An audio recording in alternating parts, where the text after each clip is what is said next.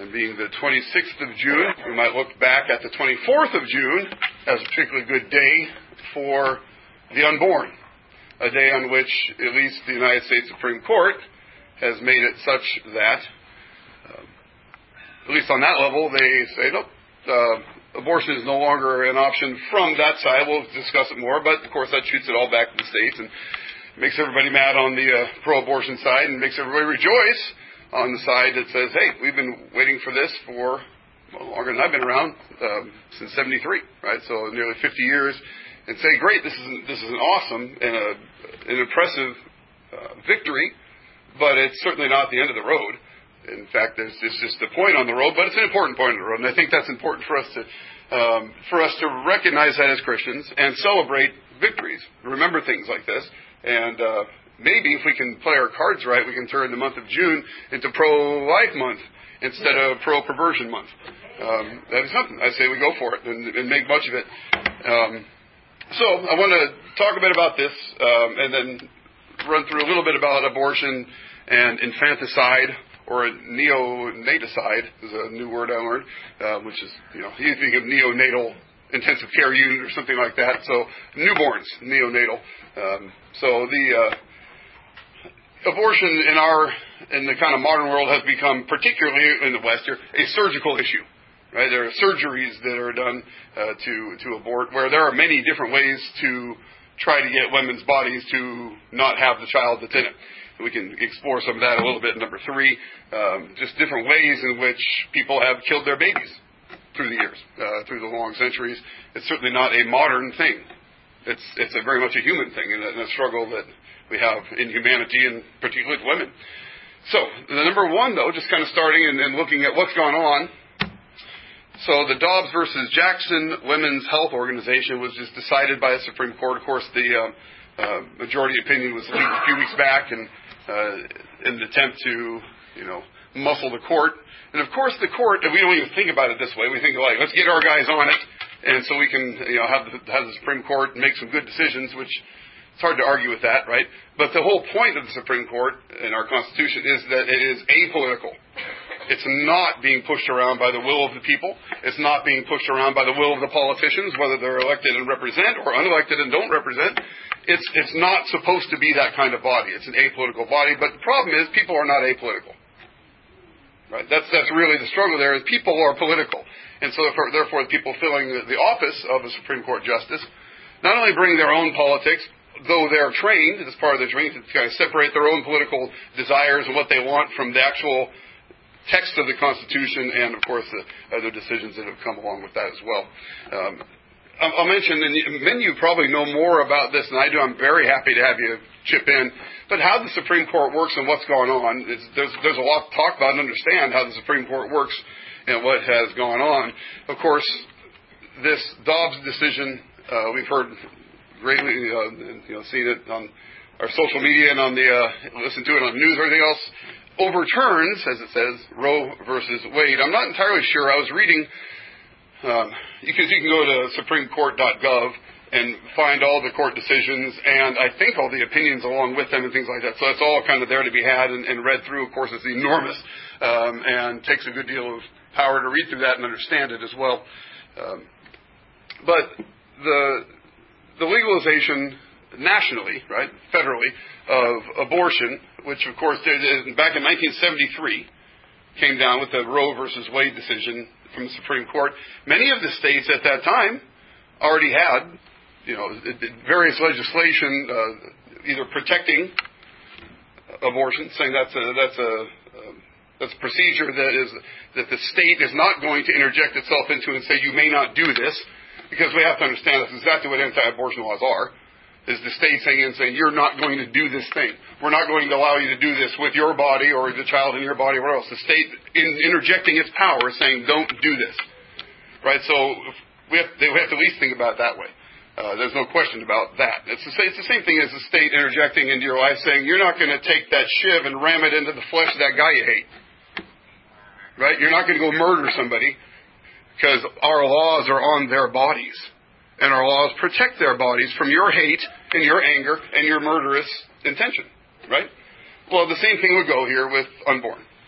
that the state is interjecting, saying you do not have the right to exercise your freedom of murder against so-and-so, and the same thing goes for the unborn child, and the protection of the mother, and if you're going back to Roe v. Wade, the third option, so there's the life of the child, the health of the mother, and kind of decorum, how laws around sexuality and abortion should be.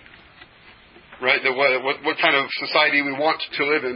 The Supreme Court didn't really pick up that one as it worked through this in Roe in 73. It picked up the latter two, the health of the mother and the protection of the unborn baby. So those are kind of the three things in view with Roe versus Wade. Yeah. So the state has already, as I understand it, and I could be wrong, somebody correct me, has already made a statement that reflects the Declaration of Independence of this country. That law of the land, and it's probably embodied in the Constitution as well as various other parts of it.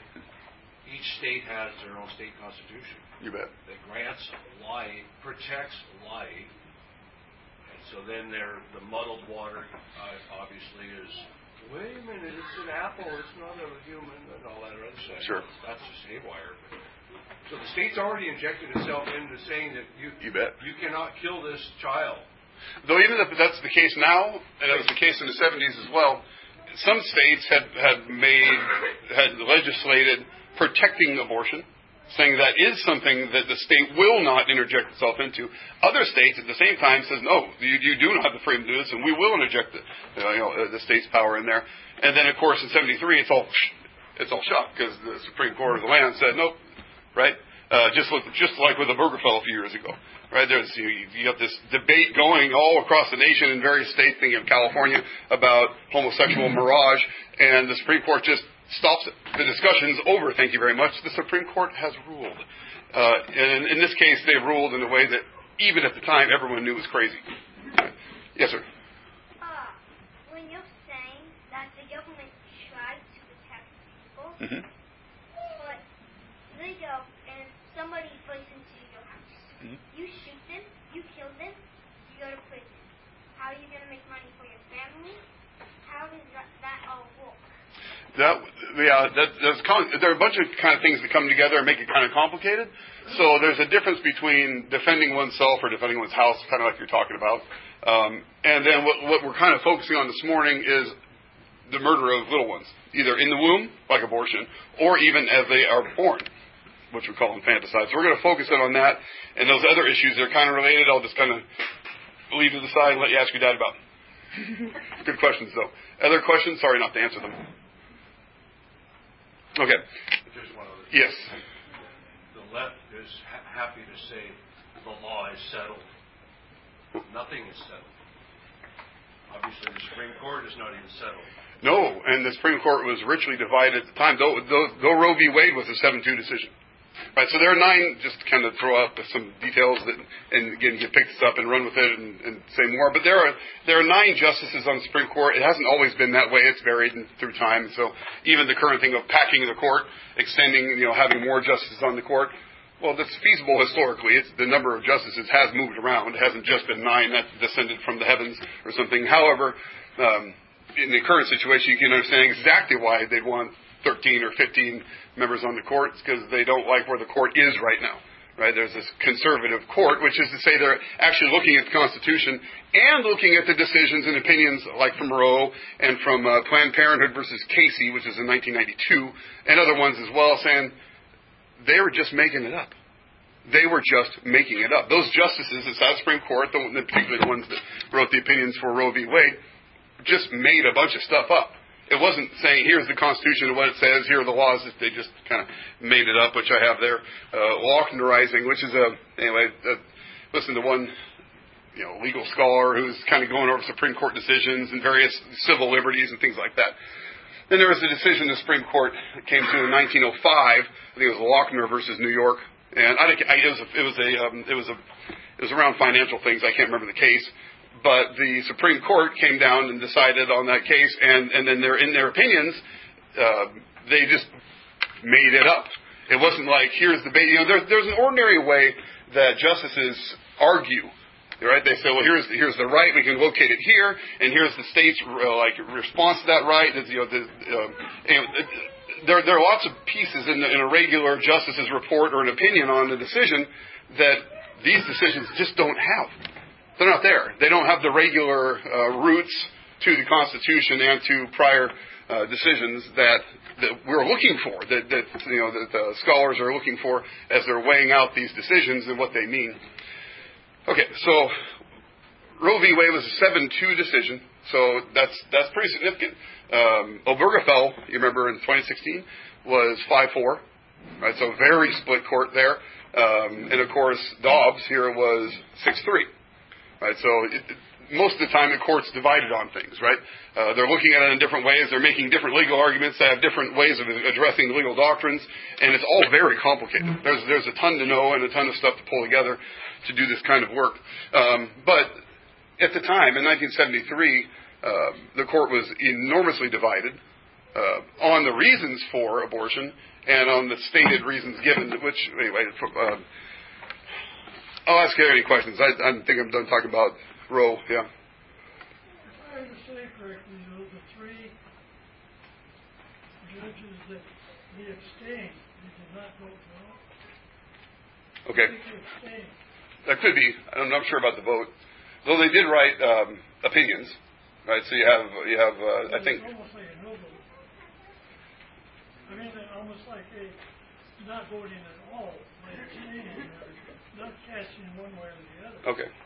I hadn't heard that on the three. I just assumed there were normally 3 negative votes, and then they did their wrote their opinions as far as what they thought of the decision. But that may be something.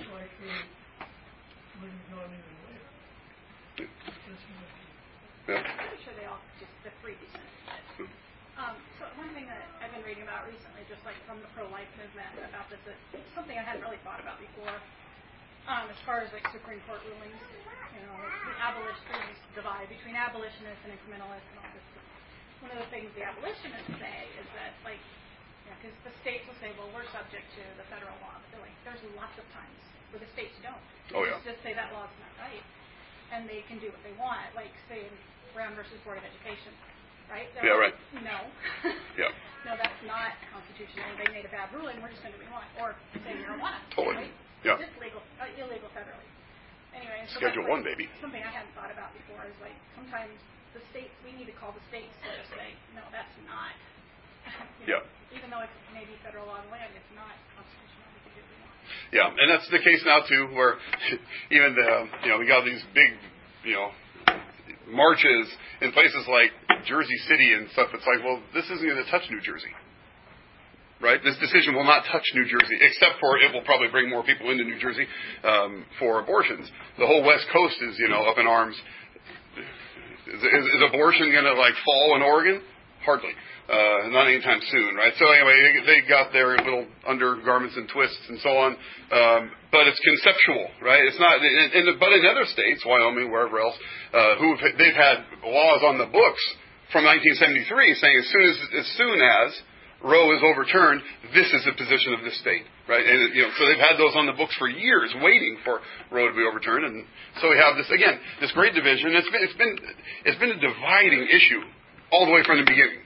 Right? It has been. As much as any other thing in the United States, abortion is a divisive issue. And when we look back at Roe versus Wade, I have not read, and it's not like I've read a lot of legal scholars, don't get me wrong. But anyway, the ones that I have read, nobody has any respect for Roe versus Wade. They want the abortion that comes out of it. They want that right. But as far as the actual reasoning from the Supreme Court and decision, it's like, well, all the things that you'd want from a Supreme Court decision, it doesn't even offer. It doesn't even try to offer. It's just charting its own way. The court is doing something new. And you have that going on all through the 70s and so on. So the court changes complexion through the years, and we currently have a conservative one, which is good. Because the other ones like to just make up rights. Right, make them up, and even in the decision here, the précis or whatever they call the short version before you read the whole decision, it says the court is reluctant to identify rights that aren't specifically mentioned in the Constitution. Now, the Ninth The Ninth Amendment says, hey, there are other rights out that are not enumerated in this document, and of course those rights are relegated to the states or individuals, right? And so Roe v. Wade grabbed onto that Ninth Amendment and said, well, this is one of those rights. The right to privacy is one of those rights that's not mentioned. And the right to privacy had gone back before Roe v. Wade. There's some privacy things, and trying to figure out with illegal search and seizure and other things, is there behind the text a right to privacy for a person to kind of do what they want or conduct themselves how they want with their own material? That's not stated in the Constitution, but it's back there, assumed in the Constitution. Well, that's a legitimate question to ask. Don't we ask the same thing when we read the Bible? Right? Say, okay, well, what's behind here? What makes this make sense? That's like church membership, right? You look at the things in the Bible saying what the church is supposed to do, and you think, well, behind that has to be a membership roll somewhere, right? There's got to be a way for the church to know who's in the church and who's not, and what responsibilities the pastor and elders have, and so on, right? So we read the Bible that way. We try to do it carefully, and I think it's legitimate to read the Constitution that way too, to try to understand what's behind this. Well, one thing that not only just making it up out of whole cloth, but making up such a deal where it's tied in with medical technology and things like that. It's not normal kind of like court decisions. They're kind of supposed to be timeless and not tied in with the changing moods and abilities and technology of people. So, for instance, Roe v. Wade introduced the trimesters. Right? Trimesters weren't a thing. Like, no one talked about trimesters of pregnancy before Roe v. Wade. But the reason they did that is to say, well, the third trimester is where the fetus, we always want to call them fetuses because we don't want to murder like babies, but we can chop fetuses up and sell them to whoever, right? So the word is just like a verbal shell game that goes on there, and people kid themselves. Anyway, where was I going with that? Trimesters. So yeah, this is just introduced, right, as like not just this ordinary Supreme Court decision, but almost like statutes coming down from a legislature. Right? The legislature got together and said, here is the organization of this thing and the law we want. But this is a Supreme Court decision. It's not a legislature speaking. But they're speaking like the legislature. And just, does the Constitution say something about trimesters? And viability? Or undue burden upon the... And by the way, that's a brand new thing in Roe, too. The state would have to show that it has compelling interest to interject itself into something, or it has a rational interest. Those are the kind of two ways the court would think about what it's doing relative to the people, where Roe introduces neither the state interest that's compelling nor a rational state interest, but an undue burden. Right? So that's, again, there's just a bunch of new stuff thrown into the whole mix with Roe.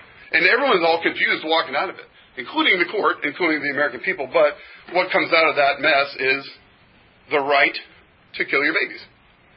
And that's, of course, what is being screamed about in the streets.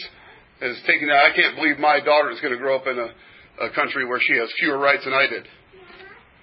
I guess that's an argument. Mostly it's something I ignore and just let them say it and move on. But, we shouldn't have the right to kill unborn babies. That's not a right we should have. It's not a right anyone should have. So to say that our daughters are going to grow up with fewer rights, if those are the rights we're talking about, praise the Lord. They don't need those rights.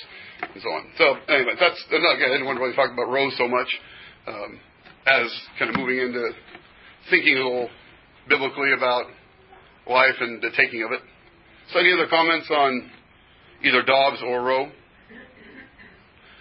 Yeah. It says fetus is a Latin term meaning little one used to describe a stage of development, just like infant or adult. According to the law of biogenesis, a fetus conceived by human parents and growing according to the instruction of its own human genetic code is, by definition, human. There you go. But I think the word is used almost by definition to dehumanize. Right? That's the point of it. Though it's anyway, you're not having an apple, you're not having a kangaroo. Right? You're having a baby human. That's what humans have, right?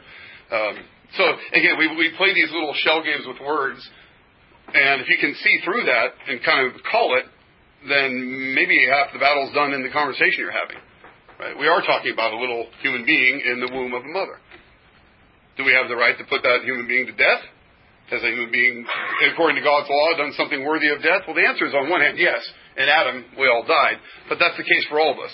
And laws that govern human life, as we'll talk about, because we're made in the image of God, would still apply, even after the fall, because those laws were given after the fall. Right? So just because we're worthy of death before God does not make us worthy of death before men. Right? There are certain break, certain infractions or breaking of the commandments that might, like murder, make someone worthy of death before men. We'll discuss that in just a second, but that's obvious enough. Number 2, let's just kind of track ahead because we're not making a whole lot of progress. Pregnancy, delivery, babies, even children generally have always been difficult, especially on women. Is there any doubt about that? No. I mean, that's just the way it is. God's made it this way. As I see Genesis 3:16, which is the curse of God on Eve. Her pain in childbearing will be much increased and so on. Okay, and I think that's not only the physical realities of carrying the baby and delivering the baby, there's that, but there's a whole life of nursing and being a mother, right? Being a mother, it has all of its own challenges. And that God's given those specific challenges to mothers, to women. Okay, so a lot of this is just trying to avoid that. Right? We don't want these troubles as a woman. Partially because feminism wants women to be men, or at least a certain section of it does. And then you get those kind of things, well, if men had to have babies, then this would all be different. Well, of course it would. If up or down, it would all be different. If black or white, it would all be different. But it's not. And men don't have babies. Birthing people are women. Right? And so God's given women this responsibility and this burden. Okay? Well, that's part of your burden of being a woman and a mother. And we can't get away from that. But, especially with all the anger and troubles going on now, we do need to be thinking directly as a church, as families, as individuals, how to better serve women and babies and young families. Because many abortions aren't just the unmarried 17-year-old or whatever. Many abortions come from mothers. They've had 2 or 3 kids. They can't imagine having any more. I'd just die, and so on. And that's an impetus for abortion as well. So we need to be thoughtful and prayerful about all those and quick to try to meet needs. We have to do that as Christians. And Christianity historically has been great at that. We're renowned for this kind of help of the poor and of the needy and so on. Well, we can't drop the ball now in our turn, right? In our generation. Any thoughts or questions on just the difficulty of being a mother, and this is something God's given to women, and even it's cursed, right, because of sin. It makes it even harder. I think it'd be harder anyway. But any thoughts on that? Yeah, Kim. I'd just say too, I don't understand the culture's malignment of adoption. The choices are, I could never give my kid away, but I could kill it.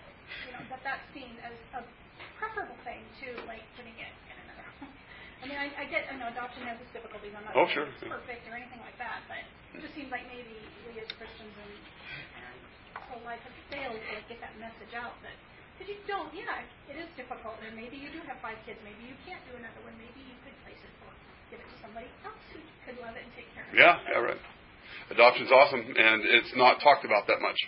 And it just as a kind of point as far as how we're dealing with people on this, in the interactions I've had celebrating the Supreme Court decision, most of what I get back for people who are not celebrating the Supreme Court decision are the problems that we run into in society. There are problems with women, there are problems with babies.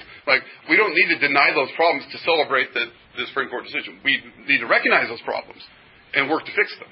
Right? So the progressive, liberal, and they're neither progressive, they're progressing toward death. I don't know if you want to call that progressive or not. It's a regressive. And liberal means free. What's freer than the murder of infants? Anyway, it's none of those things. All the things we call it aren't true. But this kind of bloodthirsty thing going on, we need to say that's not the answer. Murdering babies made in the image of God is not the answer to these problems. They're real problems. We don't need to deny the problems. We need to find the correct solution. And murdering babies isn't it. Okay, I think that's a pretty easy way to go about kind of, not dismissing the issues, but actually trying to engage those issues and help where help is needed. Miley. I kind of feel like issues like this that come up feel so vague. It's well, what can I do? I guess I'll go to CCC and volunteer. You think that is, but I think generally overall in life, if we are pursuing living Christianly, right, and just serving others around us, loving our neighbors, not being all I want to go inside and watch a football game and eat my bonbon. I'm going to go sweat next door with my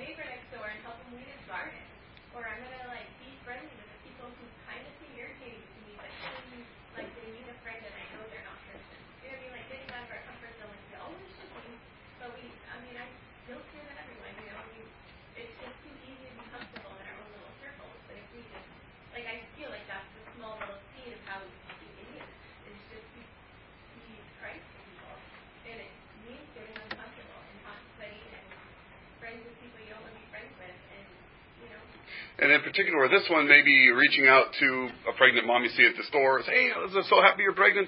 How's your, engage, and you might find they're unhappy about that pregnancy. Well, there's maybe a ministry for you. There's something right there, Anyway, just engaging the people around us, and thinking of this particular thing, encouraging babies, encouraging people to have children, encouraging moms that seem like they're, walking in the store and they're barely keeping it together, or those moms that are walking in the store and look just great, but they're still barely keeping it together, because we're all barely keeping it together. So engaging people, right? Like Maya said, just getting uncomfortable and making yourself available, I think is part of what we have to do here as Christians as well. Calvin. I was going to say, it's called a comfort zone for a reason, and because it's uncomfortable to leave it. And that's the thing that's so obvious that most people wouldn't notice it. And that's why it's confusing. That's the entirety of why it's confusing. So we build ourselves, rightly so, to be comfortable. But God calls us to be uncomfortable sometimes, right? It's not bad to have your own comforts, but it is bad when those are your idols and you won't reach out. You won't look out. You won't extend yourself. You won't make yourself uncomfortable. So that's part of our ministry as Christians here. I think the great majority of people, that is their idol, and they don't realize it because they can't see that simple of a topic. They're not thinking in that simple of a way. Yeah. So that's why it says you have to be simple about understanding complex topics. Sometimes you have to look at yourself with complete honesty. And I think our suburban culture magnifies our desire for comfort. We kind of live that way. We don't see it, we don't notice it, but if we kind of compare ourselves to world history and people, it's like, yes, we really do enjoy many, many, many comforts, and that's kind of where we live and want to be. So keeping all that in mind. Yeah, Ed? Or Kim? Christ calls us to pick up our cross. There's nothing comfortable about that. That's right. The cross is not a massage chair. Right. Yeah. I remember even this Colton group that I was in and everything, and pro-life thing came up, and somebody was saying, I'm just not comfortable, I'm not one who's comfortable to go down and talk to people about it. Like, there's nothing comfortable about it. Yeah. I don't think most people who go down there and do that are comfortable. Right? It's not comfortable trying to, talk to people and pray with them or any of it. None of it's comfortable. None of it's comfortable. And the guy, like, you look at someone like Ray Comfort or whoever, people that say they look pretty comfortable. They've been doing it a long time. Right, they're practiced at engaging people. So whether it's comfortable, it's probably just like you might think standing up in front and speaking would be uncomfortable. Yeah, but you get used to it and get better at it, right? And I think our engaging with people and our being uncomfortable is along those lines as well. We get better at it as we go. That's the only thing I'd say is that literally you thinking that you cannot learn it is the only thing holding you back from it, and you don't know it. So that's why you don't do it. Or we just don't know that we need to know it. Yourself enough to actually try it legitimately. But if you're on as simple of a level as me, where I'm actually understanding that, you don't believe that yourself because you're too simple. So it's very confusing. Everyone's confusing because it's so complex and you don't realize it. So let me do this with our 5 minutes left. Consider even quickly. We'll turn to Leviticus chapter 20. As I mentioned at the very beginning, the murder of either unborn babies, abortion, or the murder of newborn babies, infanticide, and so on, is something it's not a modern problem at all. It goes all the way back. It goes all through all cultures, and so it's something that's a human problem. It's an issue of sin. So look at Leviticus chapter 20. We'll just read these first verses of it. And Yahweh spoke to Moses, saying, say to the people of Israel, any one of the people of Israel, or of strangers who sojourn in Israel. Now, sometimes God's law goes for just the Israelites. Sojourners don't need to obey. That's not for them. That's expressly stated sometimes in the law. This one's like, hey, anyone in the land. Anyone who's in the land is going to obey this commandment. Okay? So the people of Israel, or the strangers who sojourn in Israel, who gives any of his children to Moloch, shall surely be put to death. The people of the land shall stone him with stones. I myself will set my face against that man and will cut him off from among his people, because he has given one of his children to Moloch to make my sanctuary unclean and to profane my holy name. And if the people who are in the land do at all close their eyes to that man when he gives one of his children to Moloch, and do not put him to death, then I will set my face against that man and against his clan, and cut them off from among their people, him and all who follow him in whoring after Moloch. And there are a number of actually passages we can pull together on the worship of Moloch. Here you see not only God says, not only is anyone in the land an Israelite or anybody sojourning, so, an Amalekite or whatever traveling through doing business doesn't get to or sacrifice his children to Moloch. Make them pass through the fire is another biblical terminology of this one, because that's exactly what they do. And oftentimes it was the firstborn son. And I'm not sure, scholars don't appear to be sure either, but I'm certainly not sure, what's in view and what the worship of Moloch entails. And there's another god, Chemosh, that looks like it's, maybe a similar kind of god. And it's, you're, at very least, I think you're looking for blessings and you're looking for an increase in your life by sacrificing your increase. Right? Now that ties in maybe with a couple weeks ago we looked at Romans 11:16 and talked about the lump and the batch, the first fruits and that kind of thing, where you give God the first fruits, the fat of your labors, and you expect Him to bless it. This is a perverted version of that. Right? And God even says, the firstborn, the one that opens the womb, is mine. Animal, beast, or human. Right? From the Old Testament there's that law too, but God says it's mine for life. Not mine for sacrifice and death. Although from the animals, that would be death. Right? There would be sacrifice for them, but not for the people. So this is a perversion of that. Right? Seeking your earthly benefits from a false god by sacrificing your own children. Okay. Now it seems crazy that would be the case. Maybe you're sitting there thinking, who would ever do that? Well, they did. Okay, they did. And they did it all. That's in and out, and it plagues Israel's history. Anyway, we see high places to Moloch. We see children. In fact, God saying at a certain point, don't sacrifice my children to Moloch. Right? So God's dead set against this idolatrous worship. And not only dead set against it who does it, but anyone who lets it happen. Right? There's a culpability even in Israel and in the clans and the people to allow this thing to happen in Israel, to say it's not just on the guy who does it, it's on the guy who lets it happen as well. And so you can see God organizes against this child sacrifice in Leviticus and various other places through the Bible as well. Any thoughts on Moloch as far as, an institutionalized religious form of child sacrifice? Because abortion is certainly kind of an institutionalized deal, and it's child sacrifice to be sure, and probably for a lot of the same reasons. I want to have a better life. I want to accomplish the things I want to accomplish. We're going. I can't stop for this baby. And all the things that come along, again, with number 2, the difficulty of being a mother. And the struggles of pregnancy and delivery and motherhood and so on that really are a burden. And really do have you not do other things that you might otherwise do. Anyway, any thoughts on Moloch and child sacrifice, just as that one example? Yeah, real quick. So we can't just take that page and rip it out, throw it away, and make application somehow, and you're geared to help decipher that to current to our lives. I mean, so he's the references to Israel, not to the sea and the Gentiles. Obviously, I think it looks that way. Well, there's a warning to the church, I guess. I would think at least our initial impulse reading that would be just like that. So within the people of God, if we know someone who's sacrificing a child, then we need to stop that, right? As a church, as the people around, as a session, whatever. And if we don't, if we say, it's okay, you just sacrifice your children, then we're culpable of that as well. And so I think there's that kind of application should be very clear to us. And identifying Moloch, how do we identify that? Yeah, right. Well, and so the sacrifice of children can be a number of things. I would think sending them off to government-run schools for indoctrination in the world might be a form of something like this. A lesser form than killing them, just a longer form. But certainly abortion, which is, I say 2 people walk alive, or 1 walks. 2 people go alive into an abortion clinic, and 1 comes out alive. That's what it's for. That's like what happens there. So there's clearly child sacrifice involved in that. And again, I think for similar reasons, for our goals, the things we want to achieve.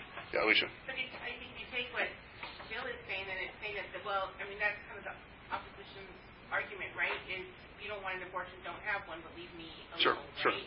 And then saying, well, it was in the church, you need to make sure, but we're not in your church, so let us do our thing. Sure. So I'm not sure that scripture, maybe it doesn't, but I don't think it supports, the local Sure. murder of children. Good enough. Within the church. So I think that's probably true enough that is toward the people of God and how we're handling our children, though I think there would be application of that out. And that's always the real challenge is, okay, well, somebody rules, somebody makes the rules, somebody organizes how society goes. Should that be based on the scriptures and in wise Christian hands? Or should it be in the hands of the God haters? Because it's going to be in someone's hands, right? So that's kind of, to me, an argument, like a very practical argument for Christians who have the capacity and the interest to be in power, to try to exercise rule and be faithful, to do that work, right? To step into that work and do it, because somebody will rule and tell us what's right and wrong. And right now we have God haters who call black white and white black. Salt, pepper, and pepper, salt. It's like, no. I know what salt is. But they're trying to. So,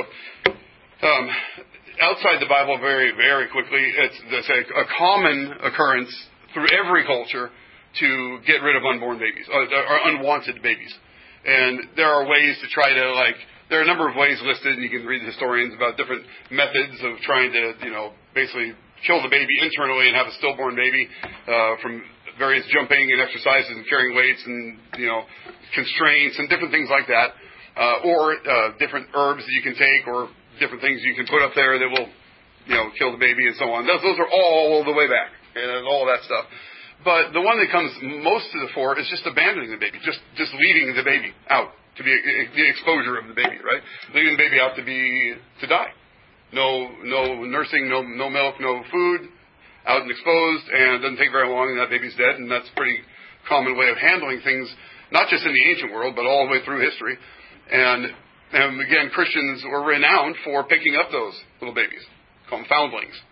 You found them. It's a foundling. So you found them, and then then you have Christians trying to sort that out, either bringing them into their families or trying to organize orphanages or ways to care for these babies. Anyway, that goes on through church history, all through church history. But the point is that this desire to free ourselves from the encumbrance of children and to pursue our dreams is the fuel in the tank for killing babies all the way back, including right now. Okay, so I don't think there's any difference there. I think there might be, woman, hear me roar, and these boots are made for stomping, and whatever else, the feminism and all of the most recent decades adds to it. It doesn't help, it adds to it, because that's the very basis. You talk to someone about this who's opposed to the Dodd decision, and they'll tell you all about women's issues and women's rights. They won't say anything, I guarantee you, they won't say anything about the unborn child, because they can't talk about that. As soon as they start talking about the unborn child, they're in trouble. Right? So we got to talk about the unborn child, so they're in trouble. Yeah. So we have to take it back another step. Before the pregnancy, is the desire for as much sexual promiscuity as the society desires. And when I was a kid, it was unthinkable to sleep around, and now it's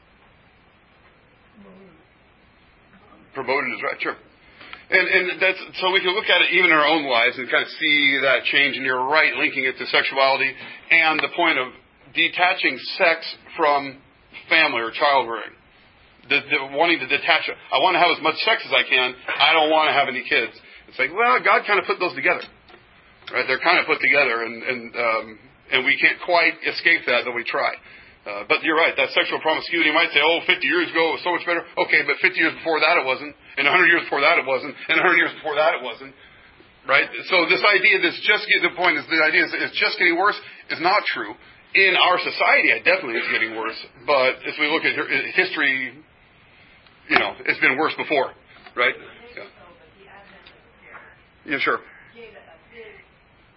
Enormous. Yeah, so that kind of contraceptive, the pill is enormous, and so that's. But you're right. You're right in linking it to that desire to make sex and sexual pleasure something that I want and can mold myself, and not how God has set it up to be. Right. So the war on nature and on how God's made things starts there. Right. The rebellion toward that, and then abortion is down the road from that. Right. It's a compounding of all that. Yeah. And of course, it's all from the evil one. Sure. He is jealous of the ability that God gave humans to procreate, and he has wanted to pervert it or since the very earliest days, you can go back to Sodom and Gomorrah. Sure. And, with the increase in sexual promiscuity, not just male and female, but everything else, and now all this horrendous LGBT stuff. Yeah. How many women do you see wanting to join men's sports? I want to compete with a man in a swimming event. No. Yeah. No, it's the regular men taking over. Men are good at taking over, right? And the other part of humanity to take over is women, in case you didn't notice. That's how so it's either a redeemed reality of a man, like a Christ figure, who in authority gives himself for his woman and protects her and keeps her, or men that just run roughshod over the weaklings, because men are good at doing that. And women are weaker, right? And men are stronger. So men take advantage of that. Let me do this because we're late. Number 4, I think we can go through the Old Testament, look through the image of God. That's the very reason we oppose abortion, is because God made humans in His image, and that image is to be valued and protected. God didn't make dogs in His image, so a dog abortion isn't the same thing as a human abortion, because dogs aren't made in the image of God, humans are. That's the Christian biblical position. It's not because, hey, there are so many people, we could have had rocket scientists and solved cancer and whatever else from all these kids we've aborted, the 60 million we've aborted in the United States. Maybe. We also would have had mass murderers and everything else that came out of that. So that's really no argument. It cuts all directions. Though it's true. I think that it's not untrue, but it's not a Christian argument. The Christian argument is God says He made humanity in His image.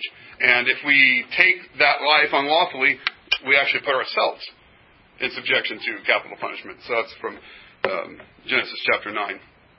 The Didache, which is a late first century document, specifically says don't get an abortion and don't kill anybody's infants.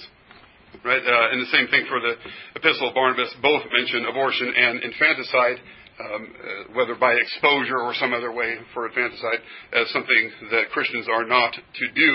So there's a long history of Israel being against this sort of thing, and of course the Christian church all the way back being against it as well. So number 5 there. What is the future?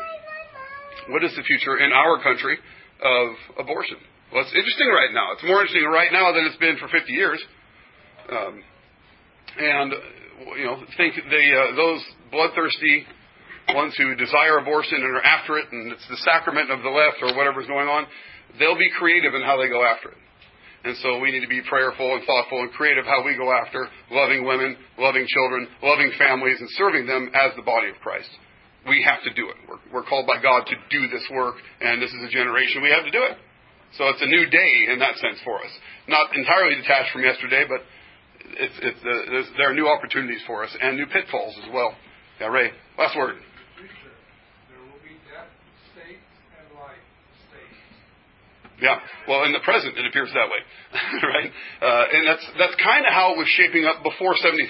Before the Supreme Court says, no, we'll tell you about all this. We'll just make it up for you. Is that cool? That's what they did, right? But before that, the same thing was going on. The states were kind of coming at it, as the states will do, and more conservative states, or that value whatever, they have different values, and that's what we see shaping up right now. Not to mention hey, there's some money to be made if you want to travel, and Disney will pay for it if you work for Disney and want an abortion. They'll fly you off to New Jersey or whatever. So think about that as you support Disney and other companies that want to flash rainbow flags in your face and pay for women to kill the babies. If you're into that kind of stuff, you can support that. I got the year-long deal for Disney Plus, so I can't. I already paid the money. Right? Wish I could cancel it this month, but I can't. I guess I can, but it wouldn't make any difference to them. So anyway, all that to say, those parts are kind of pieces of the puzzle. But the real pieces of the puzzle are your neighbor, are your coworker, are your friends around that are lost in all of this stuff that's being put out there, and you have life for them. You have Jesus Christ for them. You have care for them, and a bunch of people that you're arm in arm with in Christ that can also come and help where help is needed. So don't forget about all that ministry we have to do. Okay, let's pray.